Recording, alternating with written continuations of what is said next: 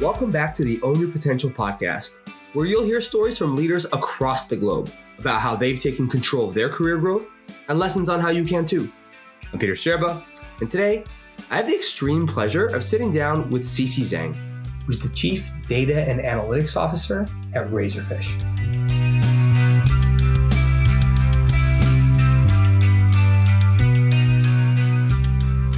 Sisi, welcome to the podcast. We go way back, so this is going to be a great conversation just because I've obviously admired your career as it's been kind of exploding over the last 5, 7, 8 years. So I'm super excited to explore it with you in this conversation. Before we get into all the questions, why don't you just take us through your career journey leading up to today? Sure, and thanks, Peter, for having me. So I think I've probably had a little bit of a different journey into agency life than maybe most people have. My background is actually in finance and management. So in college, I studied finance with the intent of actually going into sales and trading or investment banking. And at the time, It was around the financial crisis. So even though I was more interested in sales and trading, because I was more interested in markets and foreign exchange and all those things related to sales and trading, at the time I had thought that as an industry, sales and trading was a little bit less stable than investment banking. And so I made the decision to go into banking because I thought there would be, if whatever happened, there'd be more of a transferable skill set that I could take into other roles.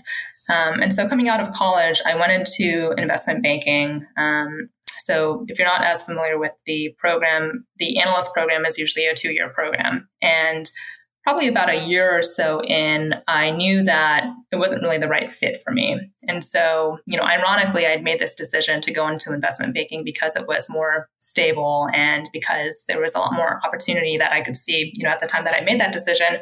But about a year or so in, after I'd worked on a few projects and pitches and deals, I really got the sense that I didn't necessarily want to stay in finance. Right. And from then I decided, well, after my 1-year mark in the program, maybe I can start looking at other opportunities. And at the time, I had a really good friend from college who was working at Razorfish. And he and I actually, when we were in college, we had taken this class together called Operations and Information Management. And in that class, it was really about linear programming and trying to optimize different data sets to get to specific outcomes for businesses in a nutshell. And so he and I would be talking about the types of work that he was doing at Razorfish. And he had been working in marketing then for quite some time because he had interned also in different marketing roles. And through that conversation, it was very clear, he was saying, Sisi, I think you'd be a lot more interested in working in a role at Razorfish than, in investment banking. And so when I was making that decision to make that jump away from finance, that really kind of stood out to me. And there happened to be a role that was open at Razorfish that he referred me to. And so I interviewed at Razorfish and then started my career there. So I was at Razorfish for probably 4 to 5 years. At that time, data was kind of in its infancy. I think there's a lot of discussion around big data and how data would start to change how companies operate. But 10, 12, 15 years or so years ago, it was still relatively new. So Right. People were using data mostly for reporting. There was also less technical advancement. So when you're thinking about compute power, so where you're using a lot of really big data sets today, that didn't exist as much in that capacity then. And so clients were still relatively new to using data in terms of strategy. So after 4 years or so at Razorfish, I thought, okay, well, I have this finance background. I've now worked in marketing for a while. Maybe I'll try something different and get some operational experience. So I decided to work at a startup because I figured that would give me a complement to my skill set and very different kind of path forward. And so I moved from Razorfish to a startup. I was also a little bit naive at that time. I thought that, there's all these challenges with data for all these large established companies. If I'm at a startup, Right. magically, you're starting from scratch. Those challenges won't exist. And so I had a little bit of naivete there. But I was at this startup and it was a very interesting challenge trying to work through, again, using data for different capabilities at the time for e-commerce. So developing a universal product catalog was one of them. But after a few months, one of the clients that I'd worked with at Razorfish had reached out to me and asked if I'd be interested in coming back. And her perspective was, we know that you were interested in doing different things and you're looking for more of an operational role, but what if we could create something for you on the client work that she was leading and have me back in a consultative capacity at Razorfish. So I was at the startup for about 5 or 6 months and then ended up coming back to Razorfish. And I think at that time was really when the conversations around data management platforms, so DMPs, started accelerating. And there's a lot more focus on, well, how do we bring these different data sets together to do more interesting things for our clients that we didn't do before because of the advent of these different platforms.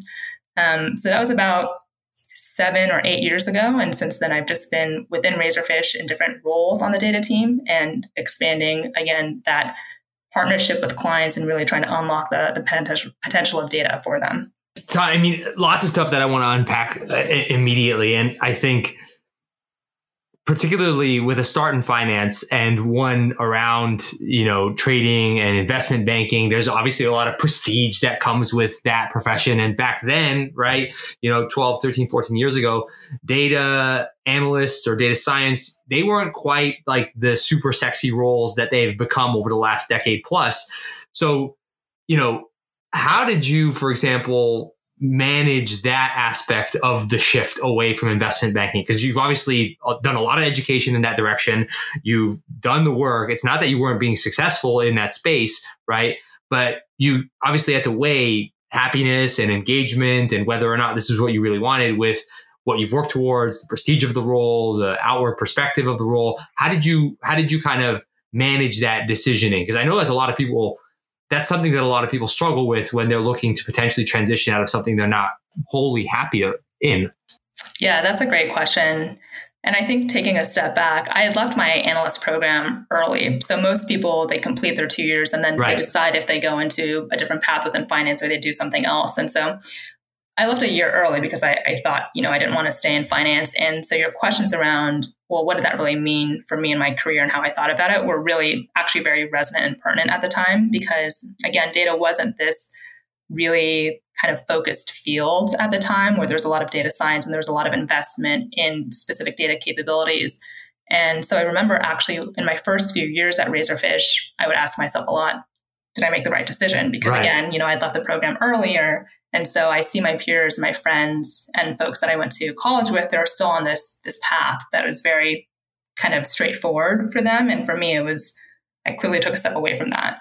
Yeah. And so there's a lot of questions around, was this the right decision? And I think what I realized at the time was, even though there wasn't as much focus on data, I still felt that there was still potential there. And one of the things that I ended up doing early on in my career is because I had that finance training, when applying things like financial modeling to media spend, for example, was not really an output at the time or a deliverable that we gave to clients at the time. It was something that I was able to focus on that was a little bit more unique and differentiated early on in my career. That also enabled me to kind of still have that bridge into my training and my experience prior to then. And so, early on in my career, when I was wondering, well, is this the right decision?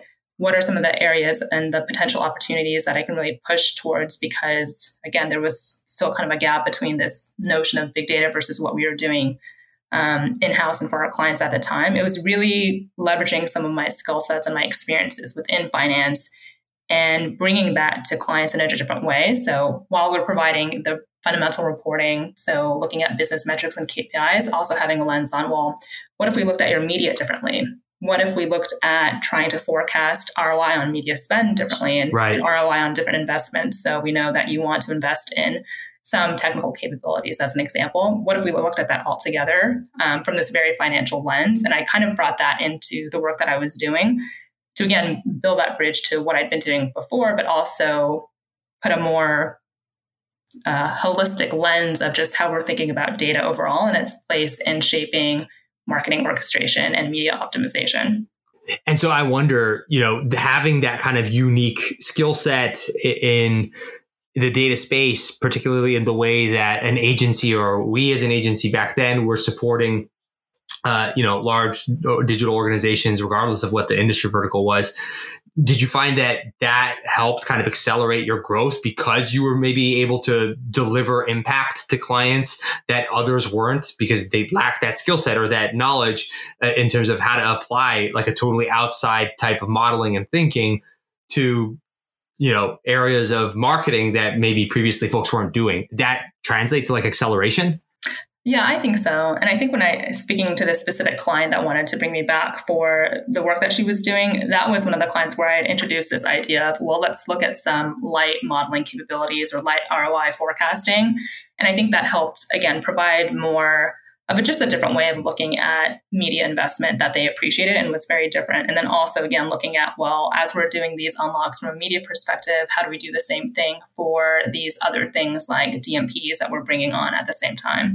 I do think, and to your question about just the different kind of perspectives, that because I had that experience early on in my career, it's also something that I try to do for my team as well, just looking at people's different backgrounds, if they're coming from academia, from other agencies, finance or consulting, and specific areas that they like to focus on or skill sets that they have, and really just allowing them to be kind of creative in that sense and apply their experiences and their lenses and perspectives on client business challenges.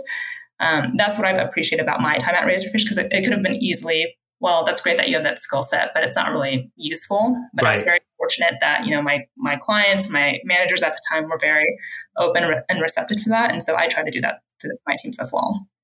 I love that, because the reason I ask about the acceleration is because, as somebody who we worked a couple of times together many, many years ago. And then I think I was sort of watching your career from afar as somebody who's just like exploding through the ranks. And so and for me to see a fellow kind of data analytics peer or professional do that is just it was exciting, right? And I admire it to this day.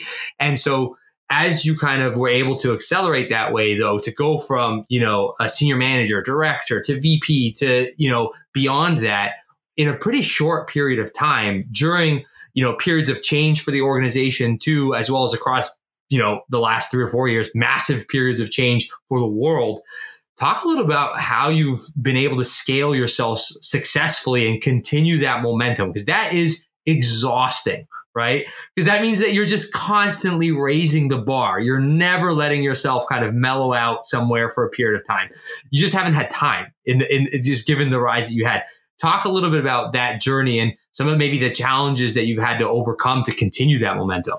Yeah, that's a great question too. So I think, and a lot of this comes back to, again, exiting college and joining the workforce at the time of the financial crisis, and then also the specific training in finance, which kind of teaches you that your role is replaceable. And for every person that, there's a finite analyst class, and for every person that's there's multiples of people who would want to be in your seat.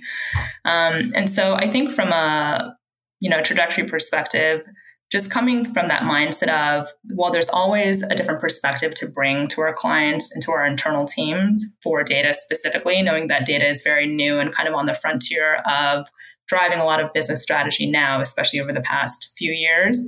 Coming from that perspective, it was very much, well, what are all the different tools and the technologies that we can use to make an impact for our clients? So I kind of alluded to this earlier, but 10 or 12 years ago, the compute power wasn't necessarily there, right? To be able to have a giant data set, to be able to do a lot of really in-depth analysis. And so you're limited in some sense to more surface level analyses. But over time, it was also myself getting more familiar with the different tools. Because again, I don't have the same kind of technical background as maybe a lot of people from a data science or a data engineering perspective have. And so getting familiar and up to speed with the different tools that the different platforms provide, the different cloud solutions that are optimal for our clients, et cetera. And I think it all comes back to that idea of there's always additional value that we can bring and unlock for clients, as long as we're always thinking about this growth mindset of what is there going on in the industry and in the world that we can think about in a more creative way that helps address specific business challenges beyond just data, but when thinking about using data in a smart and an applicable way. I think that makes total sense. And I wonder, especially from even myself, right, as I grow within my own career, right, broadening my understanding of different data platforms, of different tools, techniques, ways of working, operating models, that just makes me better at being able to strategize and look at things big picture wise and understand how data as an asset, right, can influence and drive business results for an enterprise. And I think so that makes total sense to me. But in terms of developing the skills to be a successful leader, not just in terms of your thought leadership and your capability, because obviously that's with our approach, but also a leader of people, scaling the amount of folks that you were steering very quickly. And then, the inherent changes in your role and expectation, right? To go from delivering solutions to leading teams that are delivering solutions to creating thought leadership and steering the perspective of an organization in an entire delivery area. How exactly did you continue to be successful at each stage? Because I think, obviously it doesn't happen by accident. It is intentional. So what sort of work did you do for anyone who's listening out there who wants to be on that type of accelerated growth path themselves? Yeah, I think I've been very fortunate at Razorfish and elsewhere in my career to have had very good mentors and very good examples of people managers and leaders who have spent time with me, either directly or indirectly, and where I could learn from them. And one of my actually early examples when I was at Razorfish 12 or so years ago, my people manager at the time would set up these weekly meetings. They were Monday morning at 10:30 a.m. every Monday, and we would talk about what I was doing for the week. And I use this example because I think it was actually very fundamental to how I think about people management. And he spent the time week after week just asking me what was going on. And when I was, very junior, I would be thinking, we just spoke about my project last week. Do we really need to speak again? Because realistically, there's not that much changing week over week. But what I really appreciated was that he was very, very available in terms of, because he had set that precedent of, okay, we're going to check in every week to understand what you're working on, what some of the challenges are, where you are working with some of the teams on certain processes. That kind of just set this expectation that, okay, well, now I know my people manager is available if I ever have questions, and fostering that kind of communication and that ability to reach out whenever I needed help was very helpful. And this is something that I've shared with him over time as well. And I think that has actually translated into when I became a people manager and when I was still very early on in my career, setting up the time with individuals on my team so that I could get to know them and get to know what they were working on and carrying that through. And then as I've gotten more senior in my career, keeping that mentality of, okay, making sure that I'm setting up time with people on my team. And of course, as a team gets bigger, there is less ability to do that weekly, but I do try to meet with everybody on the team who reports directly to me bi-weekly or on a monthly cadence, or in some cases, for more junior folks on the team who are not direct reports, I will meet with them annually and just check in and see how things are going. And I think for me personally, being able to know that the team that we're creating and that the projects that we're working on are still things that individuals on the team are very passionate about is very important to me, and creating that culture of collaboration and that culture of innovation. And so it is important for me to set up those check-ins and to work with people. And by no means am I saying, check-ins are the one solution from a people management perspective, but I do think that early experience that I had with my own managers and setting up time with them and having them check in with me really created this dynamic that I wanted to foster and continue as I've elevated and grown my career in my current role. Absolutely. I think the sentiment of, even with, as now is leading an entire capability, connecting on whatever cadence is feasible with even the most junior folks, makes them feel seen, makes them feel recognized, right? Gives them an opportunity to impress upon you the impact that they're having, right? So that I could absolutely see the immense value of that. And then obviously all the cadences that sit in between there. And I really like the idea of kind of enabling them to create space to, within their roles, pursue kind of what their passion areas are within data or digital or whatever the case is. And so that makes absolute sense to me. And I'm curious also, just, as you've kind of stepped into the role as a leader and elevated and grown as a leader, are there particular things that you've taken this opportunity now to advocate very strongly for, now that obviously the influence of your voice has scaled too? Yeah, that's a good question. So, as I mentioned, early on in my career, when I was trying to figure out, well, what's the best way for me to add value, I was kind of playing around with these different financial, quote unquote, models, if you will, for media. I had that opportunity to bring in things that I was interested in and passionate about to the work that I was doing. And so I do try to do that for the broader team in terms of understanding and with my leadership team as well, understanding individuals' skill sets as well as things that they're passionate in. So there's individuals who are passionate about AI or Web3 or gaming and AR and VR, and really trying to give people the opportunity. It's not perfect by any means, but give people the opportunity to start exploring different areas, because we all know when individuals, are more leaned in and motivated by the work that they're doing, and they see the application of different things that they can do, it adds a lot more value for the work. It makes it more meaningful for us, but also adds more value for our clients. So I do try to provide that opportunity on the team. I think ultimately it comes down to being able to be very kind of transparent in that way of, here's the reasons why we're checking in with you and having these conversations about your own career ambitions or your personal and your professional ambitions, and trying to tie in those individuals who are really interested in these other areas outside of data, but bringing them into what they do on a day-to-day. And again, it's not perfect, but I think by being able to showcase that there is a path forward and you can be, unique in the way that you're approaching these different types of business challenges, it makes the team and the work output just that much better.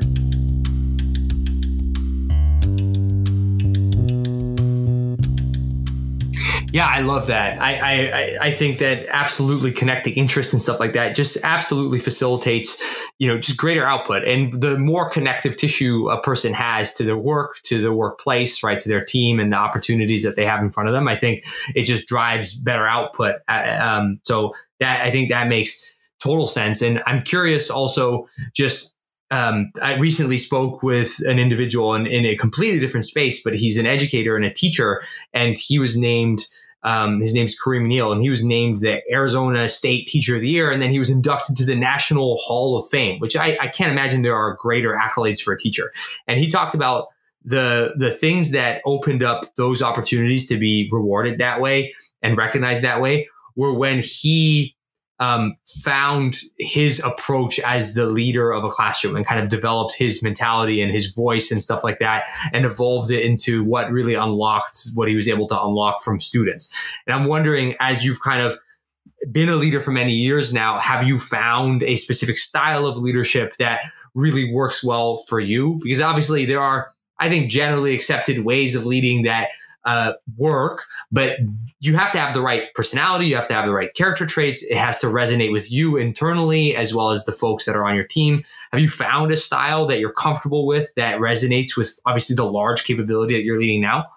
I think stylistically, one thing that has always been true in my career is I've always been just very curious about other people and their motivations, because I think that by being able to find, it doesn't matter what similarities or differences you have professionally and personally, but by understanding individuals' motivations, you can understand, well, again, how do you construct a team or a dynamic where people are very motivated and they get that kind of meaning and that recognition that they look for, while also delivering on a specific output. So I'd say stylistically, the first thing that I try to do with my teams is just really understand individuals and spend time with people. And that's why I'm such a big proponent of having my check-ins with individuals on the team, and speaking to others on the team that I don't necessarily get to work with. Because obviously if I get to work with individuals and specific folks on the team, I get to know their styles, I get to know what they like to do and what motivates them. But there's also a large number of people that I just don't have that opportunity to work with on a day-to-day basis. And so by being able to check in with them, I do try to facilitate this environment where, we're leading with curiosity for individuals. We're trying to understand, how do we best match to the best of our capability their individual skill sets, their passions, their interests into specific client work. And again, it's not perfect, but I think by just being able to provide that level of clarity that this is what we're trying to do, it does provide an opportunity for people to raise their hands and also to see, okay, well, I might not like this project that I'm on because no job is perfect and nobody's ever going to be 100% happy all the time at work, but I might not like the specific project that I'm on, but I know that from these learnings and from these experiences that I'm going to be set up for XYZ that I've explained to my people managers and people on the team and the leadership on the team that I am more interested in. And I think that kind of curiosity is what I try to do in terms of leading by example, and also try to foster among the rest of the team, because everybody is coming in with different experiences and diverse perspectives on how to tackle a problem for a client. Yeah. And by having that curiosity, I think you can really unlock a lot of that. Oh, that's an interesting idea that, you wouldn't have come up with on your own, but because you're curious and you're open-minded and can share those opinions more broadly across the team, you can collaborate for a better solution. No, I love that. The idea of leading with curiosity, I think, opens up a much more inclusive space too, right? Because you're by default looking to extract someone's thinking and opinion with a authentic intention to use it, as opposed to, deflect it or put it down or whatever the case may be, right? It comes from a much more positive place when leading with curiosity. So I really like that and the articulation of that. In terms of where, for example, we overlapped most heavily, we had an opportunity on a global client. We were working on this huge, pursuit. And it was probably one of the greatest periods of work-life imbalance, maybe for each of our careers during that kind of stretch of weeks and months. But I know just in my experience in speaking with you and interacting with since that, like, work-life balance is something that's critically important to you and mental well-being. Tell me a little bit about your perspective on that, and how do you manage those moments of huge imbalance, right? And course correct them to maintain, the closest thing to balance that we can. I will say, I don't think I personally do a good job of that, but I think for the team as a whole, going back to this idea of curiosity, knowing that people have lives outside of work, that they have their hobbies, they have their families and their interests, and really on the team trying to create this environment where we work very hard, but we want people to take the time that they need. And at the end of the day, we're very empathetic to having individuals take a break and step away from the computer and step away from their phones. It is very hard to do, I think, but by just having that as kind of the baseline from a team perspective that, hey, individuals can take the vacation and they can plan for their trips, or they can step away from work for whatever reason at the last moment if they need to, and that the team will be fine and carry on. I think it's very powerful because it creates that sense again of camaraderie and collaboration on the team versus, oh, I always need to be working and always on. I think for me personally, because, me and my leadership team, we try to provide that to our day-to-day teams. There's probably less of a balance on our end. Right. But I think, that's something that with trial and error over time, hopefully we'll be able to solve more as it becomes, I would say, we find a dynamic that's more sustainable for everybody versus just certain folks on the team. But that's something that, because we try to do for everyone on the team, I think it does make a difference, because even though people are working hard, they know that they can, at any moment, they can step back and they will have that ability to set the boundaries between their work life and their personal life. I think that makes a ton of sense. And particularly, as somebody who did not use all of their vacation this year and will not be able to use all of it by the end of the year, I think that resonates with me deeply. And I think, this idea of making sure that we're encouraging, right, and mitigating the challenges associated with taking vacation as leaders, I think that's a really big unlock for happiness within the team, to know that they're not only, it's okay to take their vacation and time off for themselves and prioritize themselves, but actually encouraged to do so. I think that's a really big deal. And from here, I'd love to maybe pivot a little bit and nerd out on kind of where things with data are going. Because you talked about, 10, 12, 13 years ago, analytics, digital analytics, it was very much in its nascency. It's not that there weren't, boatloads of data and tons of people working with that data, but the tools, the compute power, the techniques, the general leveraging of data as a strategic differentiator and enabler, like at the core of most things that organizations do, we've come light years since then, right? And it's been a really exciting thing to witness over the last decade. So right now, obviously, we've got the onset of Gen AI. We've got, obviously, cloud computing scaling the capabilities, and there's just an amount of data we're able to use and leverage meaningfully and efficiently. What do you think is like the next frontier from here? And what are the big innovations that we're going to see over the next 1, 2, 3 years and beyond, even if you have a perspective on that?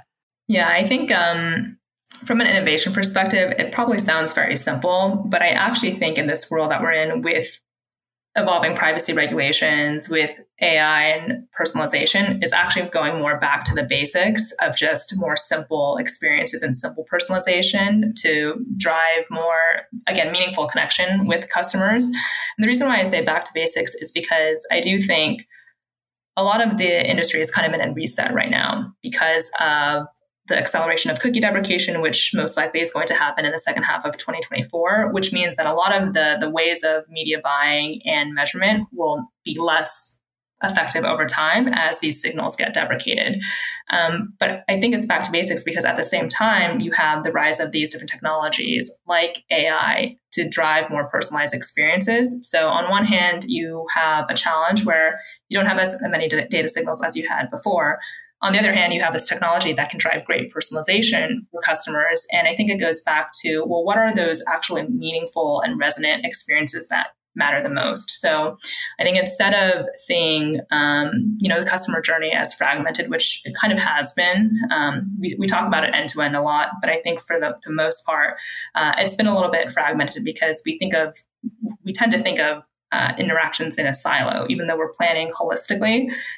But now that you're losing all these signals across the overall customer journey, it is really thinking about, okay, as a brand or an organization, where are the moments where I want to be either engaging with the customer or intercepting them along the customer journey to make an impact for the specific message that I'm relaying. And so I think it comes down to being really thoughtful about the measurement frameworks that we want to set up, being thoughtful about the types of test designs that we want to construct to kind of get that information as signals get deprecated. And then also thinking about the right tool set from a data and a technology perspective. So whether it's cloud solutions, whether it's testing different generative AI capabilities to drive that personalization and kind of take a step back from that always on one-to-one personalization, but see where consumers are reacting and customers show more affinity. I think that will be a key theme in 2024, especially as we also think about the rise of owned experiences as people are going on websites and what that means and how the browsing behavior changes with AI, et cetera.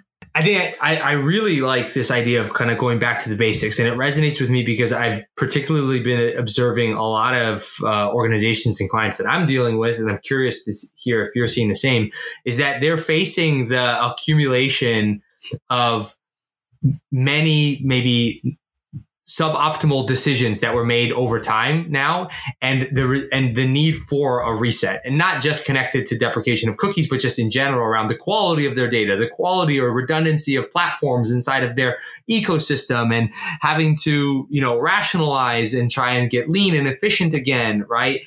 And making sure their data is actionable. That all takes a ton of work, right?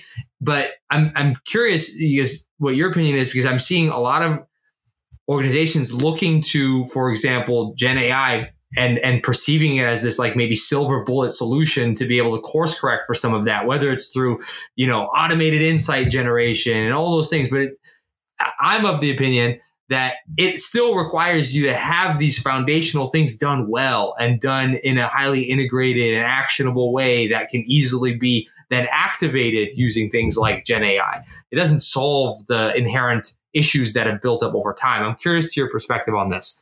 I would agree with that. I think Gen AI as a tool is very powerful, and it has a lot of applications for use cases that can drive a lot of value to brands and organizations and to the end consumer at the end of the day.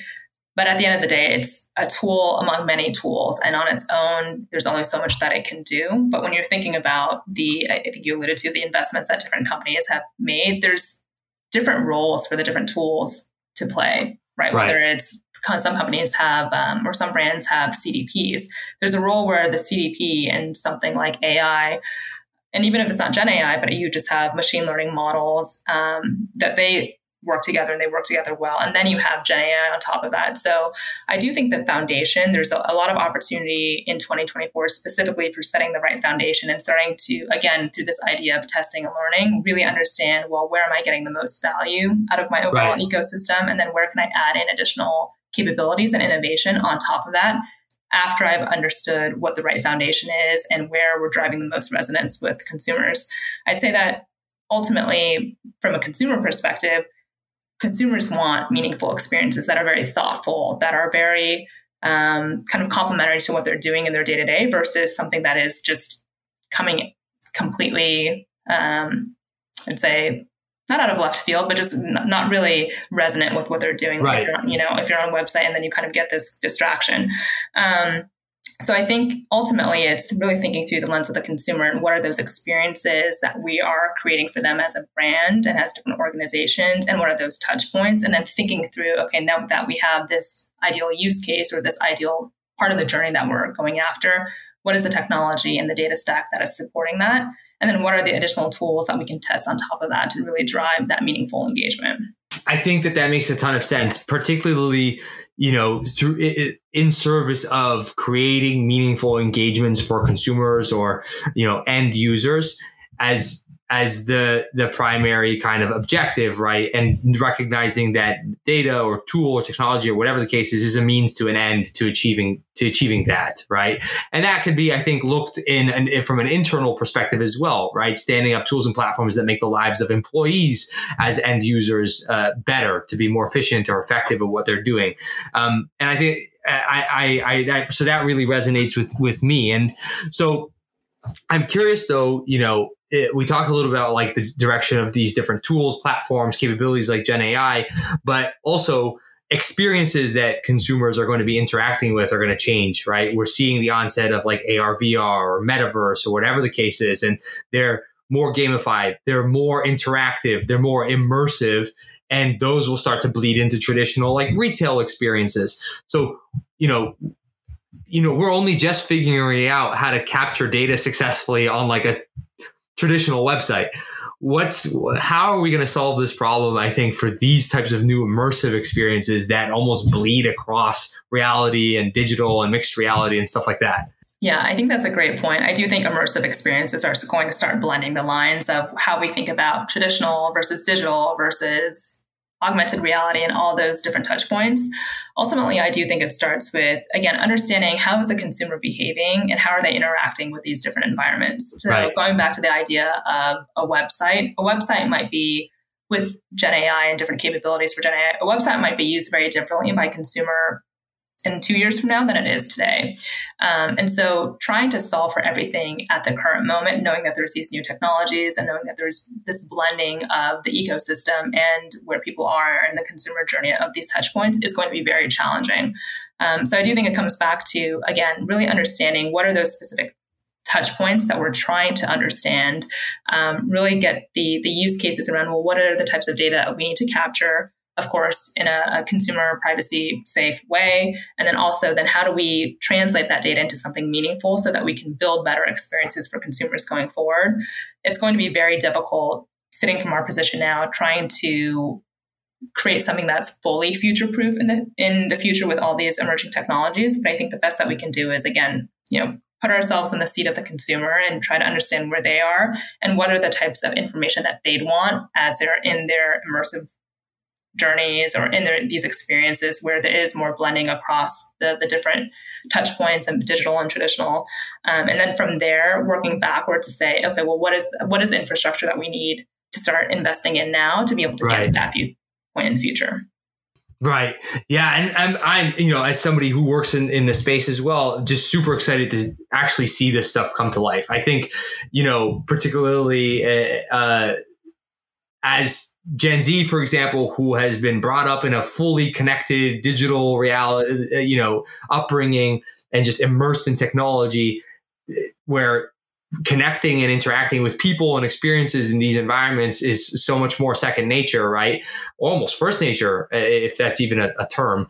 But to see how that, as they become consumers with buying power, as they enter the workforce, how they also influence kind of how we capture data, how we leverage data to drive these experiences. I'm just particularly excited to observe the next 5 to 10 years, especially as a gaming nerd and somebody who grew up in digital environments. Also, I want to see how this stuff comes to life. I'd love to now maybe circle way back, right, and to touch a little bit on your brief time going into kind of startup space. I think lots of people, I'm sure even people on teams that roll into you, often flirt with this idea of going from a larger organization to a startup. There's obviously opportunity for very lucrative kind of returns. There's opportunity for big impact. There's opportunity for accelerated learning. So it's obvious like what attracts people to them. But the reality is not always as great as, what people hope it might be once they're actually in it. I'm curious with your experience, right? What was it necessarily that didn't fit inside of that time? and maybe providing some perspective on that. And then also, how did you kind of weigh going back? I know that obviously you got connected by back to Razorfish, but with an opportunity to maybe address some of the things you were looking for previously that could be addressed now. But I'm very curious, because as many people kind of weigh these options, what your guidance is and what your experience was. Yeah, I think for me personally, as I had mentioned, I kind of went into it with a more naive mindset of, if you're going into a startup, you can create everything from scratch and you can really design the ecosystem that you want to design from the future or from the ground up for the future. And the startup was a great environment and really interesting for me to understand that, in a startup, you're trying to do multiple things at once. So the environment that you're building might not be able to solve everything at once. And I had this idea before joining that, okay, well, everything is going to be, this roadmap that's solving everyone's vision. And that wasn't the case. And so I really actually enjoyed my time there because it was just a different way of understanding data and understanding the roadmaps of where different brands, so smaller startups versus larger organizations, were along those roadmaps. And then also thinking about from what I was looking to do in my career and wanting to do from just a data strategy perspective, that maybe it wasn't the right fit because there's so much building going on at the same time. That was very exciting. But I think for me coming in, because I had that naivete of, it's all going to be set, probably a little bit more of a mismatch than if I had just stayed or looked at a larger corporation. And so from a guidance perspective, I don't think that there's necessarily, a right or a wrong path for individuals going to a startup. I think it just depends on what they're looking for. And I think for me, it was very clearly, I had this idea that all these kind of data challenges that we were trying to solve for and using big data, that was still being built and it was something that I could be part of. But I think I realized that, once I started talking to folks about coming back to Razorfish, that maybe there was a different way to get there than I had initially thought when I had left. Yeah, it's interesting to hear they say that, because even for myself, right, and we'll get into motivations and motivators in a second, but as somebody who's motivated by like big impact or like, big opportunities, let's say big reward personally, it's hard not to look at some startup opportunities as, a viable path for myself or for whomever the case might be. For me, it's a little bit harder now. I've, 2 kids who I can't falter on anymore because the daycare costs are crazy these days. But that said, though, once upon a time, the decision was a little hard to make. But I think what I appreciate about the transparency, right, and your willingness to share that is that some of what you envision may not come to life in the way that you expect it to. And that's something you have to be prepared for kind of going into a new environment, especially one that changes as quickly and fluidly and is as strapped for hands as a startup environment, right? So I think that's super valuable for me to hear, but also I think for listeners who might be mulling over that decision to hear. Now, speaking of motivators, though, and obviously it's something that you look to understand in the people on your teams, I'm curious about kind of your motivators. You had to grow at the rate that you have and accelerate the rate that you have. Inherently, you are a motivated person, right? So I would love to understand kind of what they are and how maybe they've changed over time, or if they have at all. And I guess, what are you aiming for down the line to achieve over the next, 5-10 years? Like what are you motivated towards now?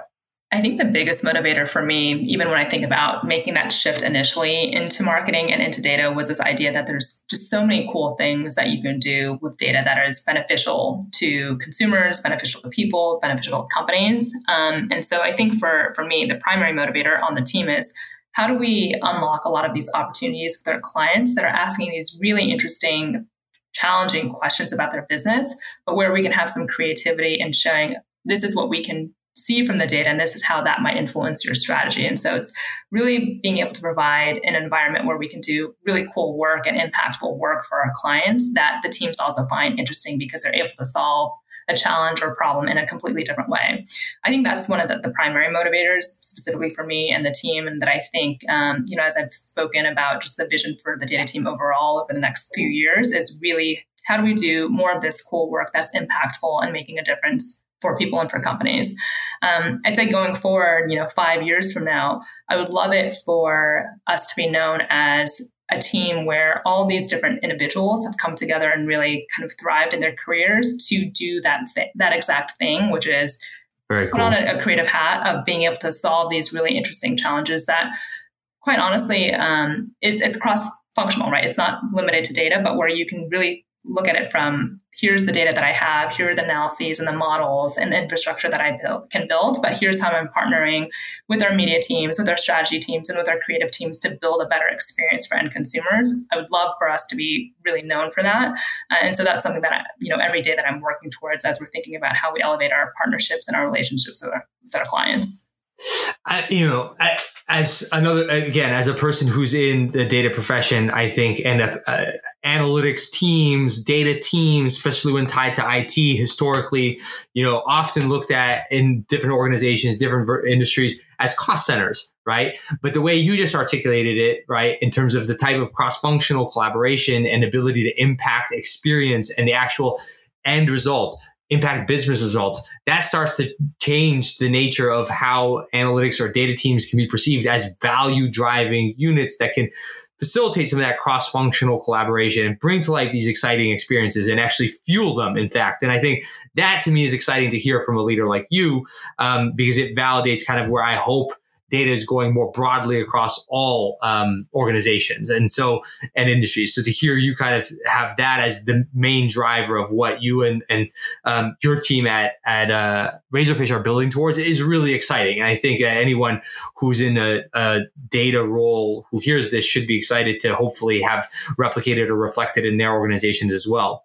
I'll say, as a closing thought quickly, that I think for anybody, whether it's in data or otherwise, what I've found particularly valuable in kind of your and I relationship over the years is that it's great to have somebody who is accelerating, either similarly to you or at a faster pace that you can connect with in a non-competitive way and learn from and validate the directions that you're going, the things that you're doing, the things that you're seeing in the industry or in the space, and have that kind of thought exchange. I've personally found it immensely valuable and have looked to replicate it in folks, outside of organizations as well.